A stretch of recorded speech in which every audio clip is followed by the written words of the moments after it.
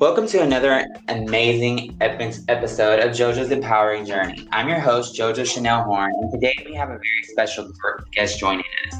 I'm thrilled to introduce the talented author of Living with Crossdressing, an incredible individual, Savannah Hauk, person whose story resonates with a personal level as she bravely identifies as a crossdresser, while I, as myself, identify as transgender. Savannah's journey, her experiences, and her perspectives offers us and her a unique opportunity to understand and appreciate diversity and gender identities. Today, we delve deep into her life, exploring her challenges, triumphs, and the power of a self-expression through fashion and identity. So without further ado, let's welcome Savannah Hauk to JoJo's Empowering Journey podcast. Savannah, thank you so much for joining me today. It's an honor to have you here today. Oh, thank you, JoJo. Appreciate it. Appreciate you having me on the show and inviting me on. So yeah, I'd love to talk. Awesome. Can you tell us what inspired you to write your books, Living with Crossdressing? The first book primarily was written as a response to the fact that there really isn't a lot of information out there for a non-transitioning, non-binary person, otherwise in many cases known as a crossdresser. So as a result, there was so many people. I was living on Long Island in New York at the time, and I had introduced my girlfriend to Savannah pretty much right out of the gate. And she had started reading material to try to educate herself about somebody like me. And unfortunately, the information in the book she was reading were very much about transitioning, and which left a really bad taste in her mouth, because she just assumed because all these books said I would transition, that must be the truth. And she wasn't looking for a partner who was looking to transition. And I kept trying to tell her, no, I'm not going to transition. I'm very happy as a biological male with a female expression. And so, a little time went on, and I really just decided, you know what? I blog, I write. Why don't I just interview couples like myself and write a book about it?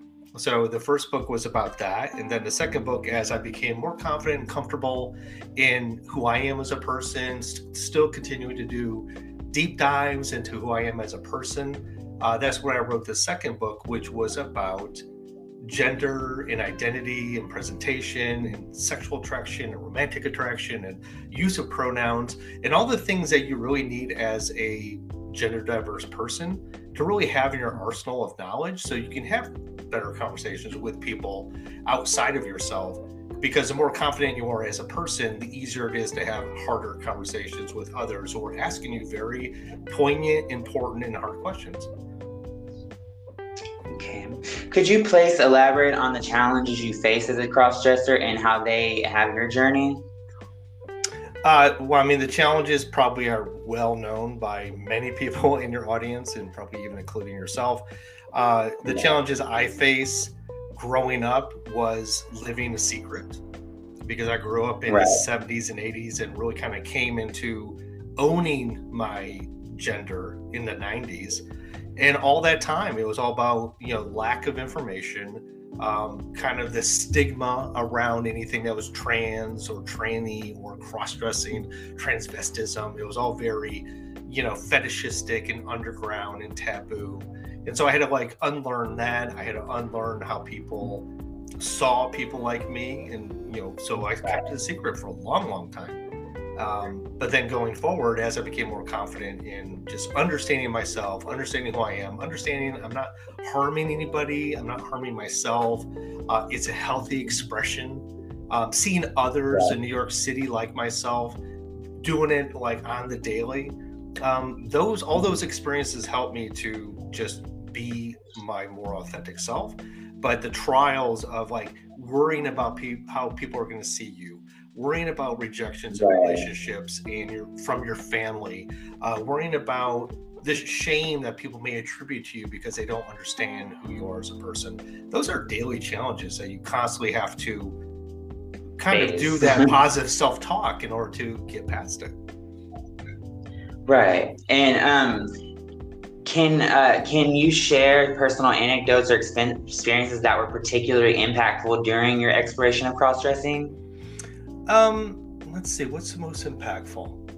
In the 90s, it took me years, even living in New York City and seeing drag queens and people down in Soho and the gay community. It still took me a couple of years to really realize, oh, I can be that way too and not be ashamed of who I was. So that was a long process to just be able to utter the word transvestite, to myself. It's like, yes, that's my label, because at that time in the 90s, there weren't as many labels for gender diversity as they are now. So that was like what I kind of had to cling to because it made most sense, which then led to like, I don't like that word, I'm going to go to crossdresser, which then unfortunately for years has actually been a detriment, because while I am a crossdresser, which means I crossdress in order to have feminine expression, what it doesn't mean is that's what my identity is. My identity is dual gender in nature. So crossdresser is just how I get to it, how I express it, but I'm not really a crossdresser. I'm really part of the trans community as dual gender.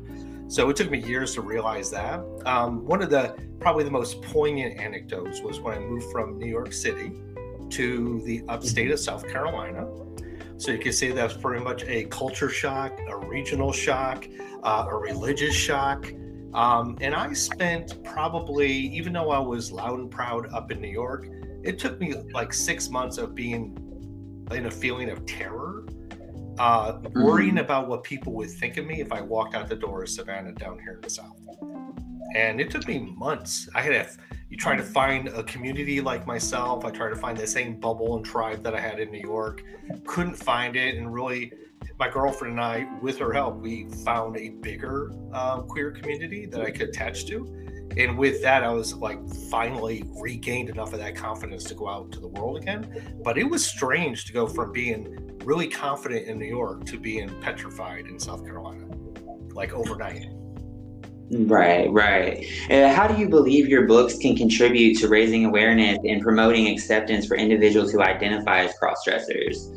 Well, I think, like I said in the first book, which is Defining a New Normal, is really about posing yourself as a cross-dressing male to female person and getting others to understand what that means, both to you and what it means to them in a relationship with somebody like you.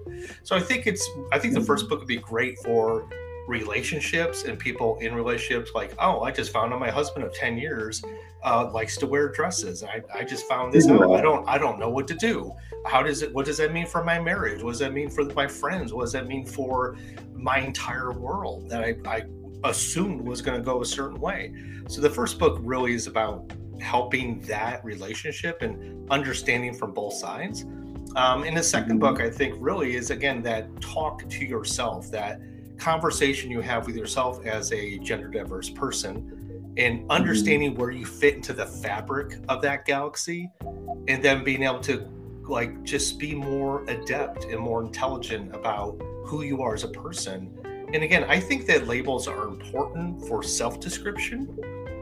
Most definitely. Thank you. Yeah, but less so for when people are trying to use that label and put you into a very specific box of their limited knowledge. So if you're self-describing and you're trying to understand your sexuality and trying to understand your attractions and why you're gender diverse and why do you have a presentation the way you do, the second book, which is subtitled, what's it called? It's called Discovering Your True Identity. Sorry, I just freaked out for a second. I think that's great for the person, the individual, trying to come to terms with who they are. And I think they're good resources, because I can't tell you how many people reach out to me and tell me, oh my God, until I read this book, I didn't understand myself. Part of your story resonates with me. I didn't know there was others like me. And it really surprises me in 2023, almost 2024, that people still have that opinion or concern that they're alone. So I think that if it has any value, it's letting people know that their story and their journey is not an isolated and unique one. Very much true. In your opinion, what are some misconceptions or stereotypes about crossdressers that you aim to challenge or debunk through your writing? Oh, yeah. Definitely the biggest one is that crossdressers are just all about the sex, that we're all just fetishistic, that we're all mentally ill, that we don't belong under the transgender umbrella. There's plenty more, but primarily it is about challenging. When people say the word crossdresser or self-describe and introduce themselves as such, what we find a lot of times is like, oh, you're just a crossdresser.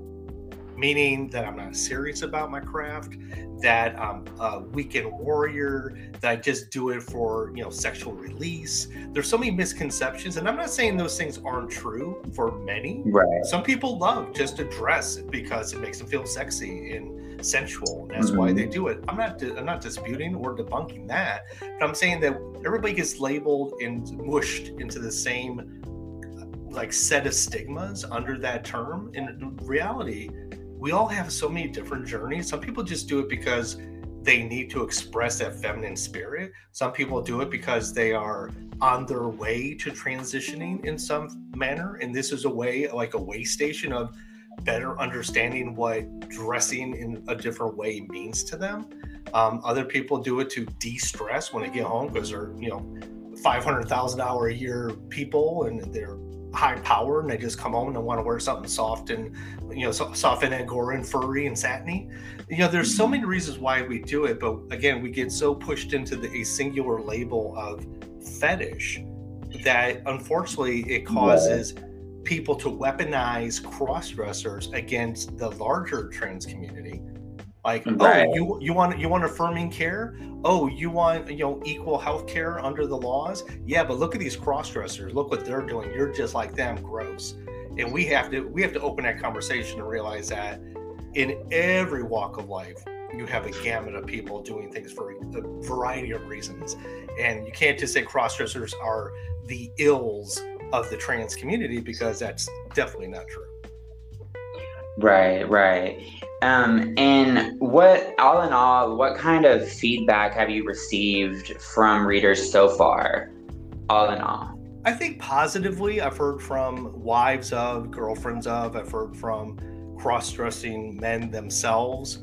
Again, realizing that their story is not terribly unique or not terminally unique, that there are others like them on a similar trajectory or path.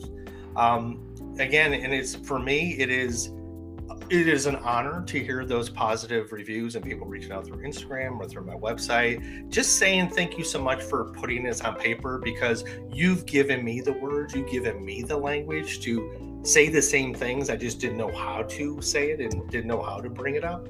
But if I can be, since I am the writer and I'm a creative in that way, if I can position words and paragraphs and sentences and summaries and essays together in a way that is digestible, accessible, and something that people can say, oh, I can use that. That makes sense to me.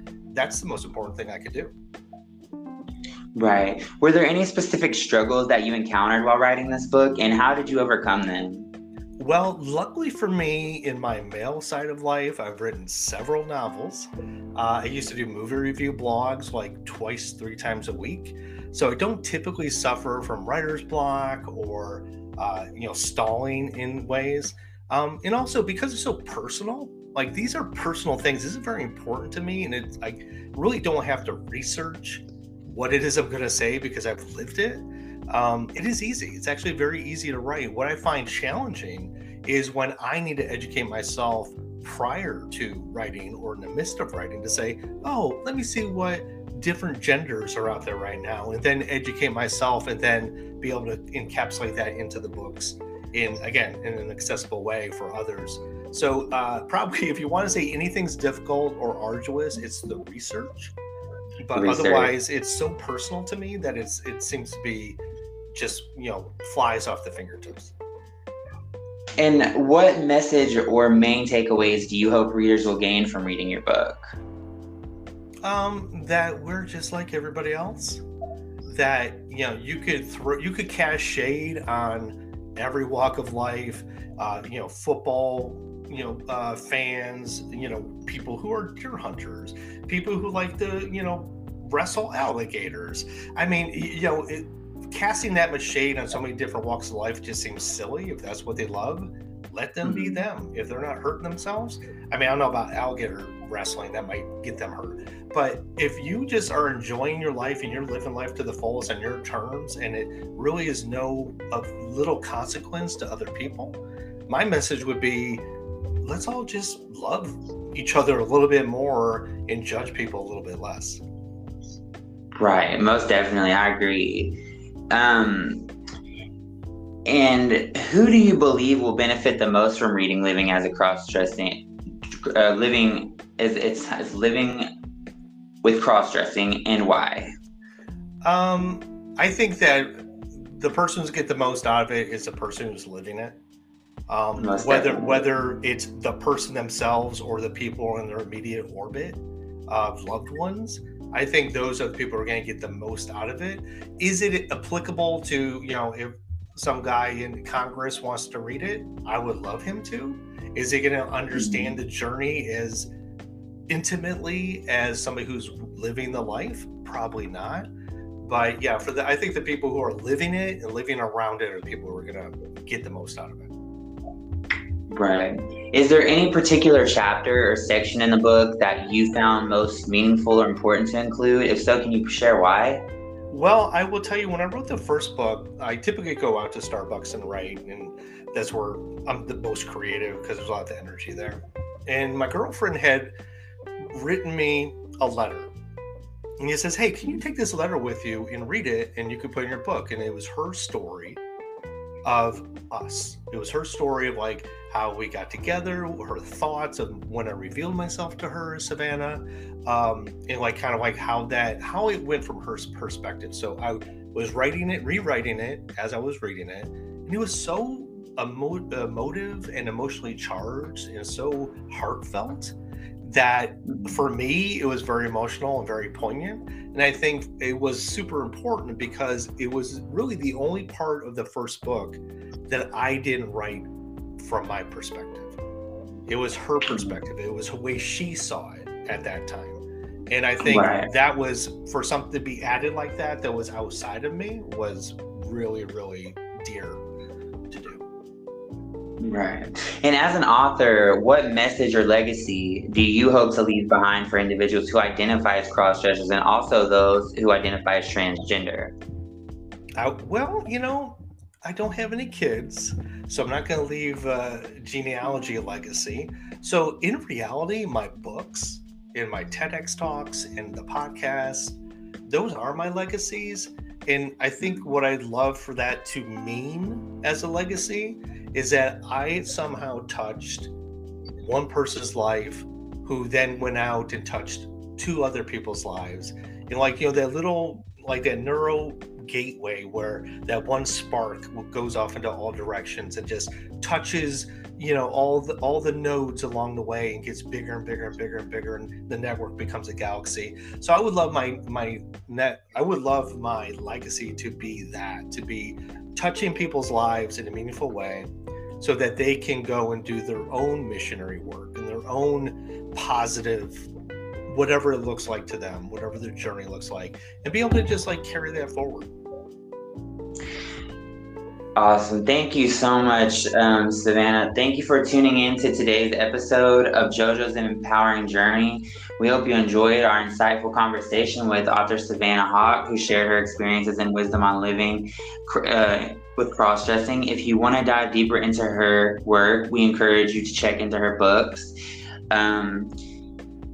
Savannah's books offer a unique and intimate glimpse into the world of cross-dressing, providing valuable insights, encouragement, and empowerment. By exploring her stories, readers can gain a deeper understanding of this multi-faced aspect of identity and find inspiration for their own personal journey.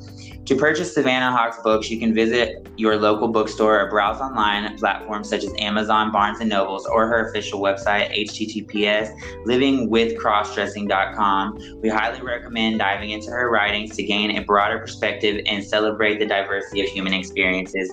Thank you once again for joining us on this episode of JoJo's Empowering Journey, and we look forward to having you back for more inspiring conversations in the future. Remember to stay true to yourself and embrace the power of your unique journey. Thank you, Savannah. Thank you so much, JoJo. Thank you. Have a good one. You too. Bye. Bye.